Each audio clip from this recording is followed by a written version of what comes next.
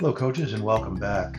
Today, I wanted to talk a little bit about the goals of our academies and what we hope to accomplish through our programming of early childhood sports education, and hopefully provide some thoughts and suggestions of ways that you can rethink the way that you organize and design your training sessions. Obviously, the goals of our academies and clubs program are multifold. One of which is to introduce physical literacy concepts, fundamental movement skills, and basic sport foundational skills to develop competency and competence within our young kids to live an active lifestyle. And that's obviously the goal of our very early childhood programs, to teach them basic locomotion, balance, agility, object control. But as we start the sport programming within our academies and clubs, we also hope that they can eventually become better players of the game.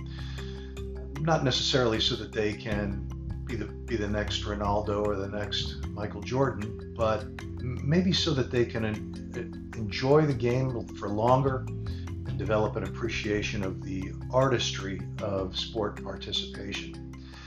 So what I want to talk a little bit today is about how we can build from introduction of basic skills through drill work to show a raw beginner basic physical movement into a little bit more of deep learning and higher level learning, which is more than just being able to perform a skill in practice, but how to use it and how we can design our training programs to create thinking athletes.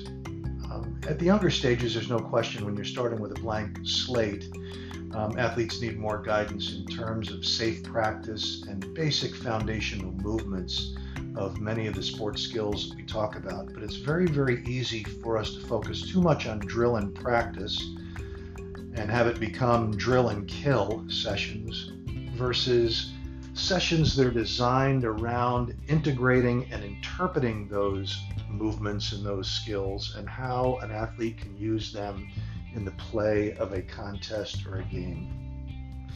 What I'm going to challenge you to think about your role is an analogy that I've just come upon in early childhood academic education, and to think about what role you play as a coach, whether you are playing a game of ping pong with your athletes where you are directing, they are performing, you are correcting, they are performing, and it's a back and forth between coach and athletes, or whether the session is a little bit more like watching popcorn, where the coach potentially asks a question, summarizes, and then the conversation begins, either between the coach and an individual athlete, or better yet, between the athletes themselves, with the coach just guiding the conversation with questions like, why do you think that we may do the skill this way? Or why do you think that this skill may be important? What's the connection of this skill to what we hope to accomplish? If it's a ball game, when might you use this skill and how could it demonstrate itself in a game setting? And then what do you think about this skill? What do you think are the benefits of it? What are some of the weaknesses of it? What are some of the times that you might see it being valuable to have this in your repertoire? So I think that's when the deep learning takes place, when our young athletes can see the connection between what we are asking them to do and how it fits into a game play. And they do that by thinking for themselves and drawing those conclusions and comparisons themselves. So the task falls upon us in design of our training sessions, in choosing and using tasks that focus on meaning rather than just performance, but the why of what we're doing, and encouraging athletes to be a part of an understanding of what that why is. So that's a challenge to us, because right now, if we rely upon a menu of drills and practice, we have to have pretty good observation skills, and we may have to be able to give feedback quickly. But I'm going to challenge you to think a little bit about two other things that you would need to do if you're going to help your athletes grow as thinking athletes. And that's just not being good at observing and giving feedback, but also listening for the thinking moments of an athlete.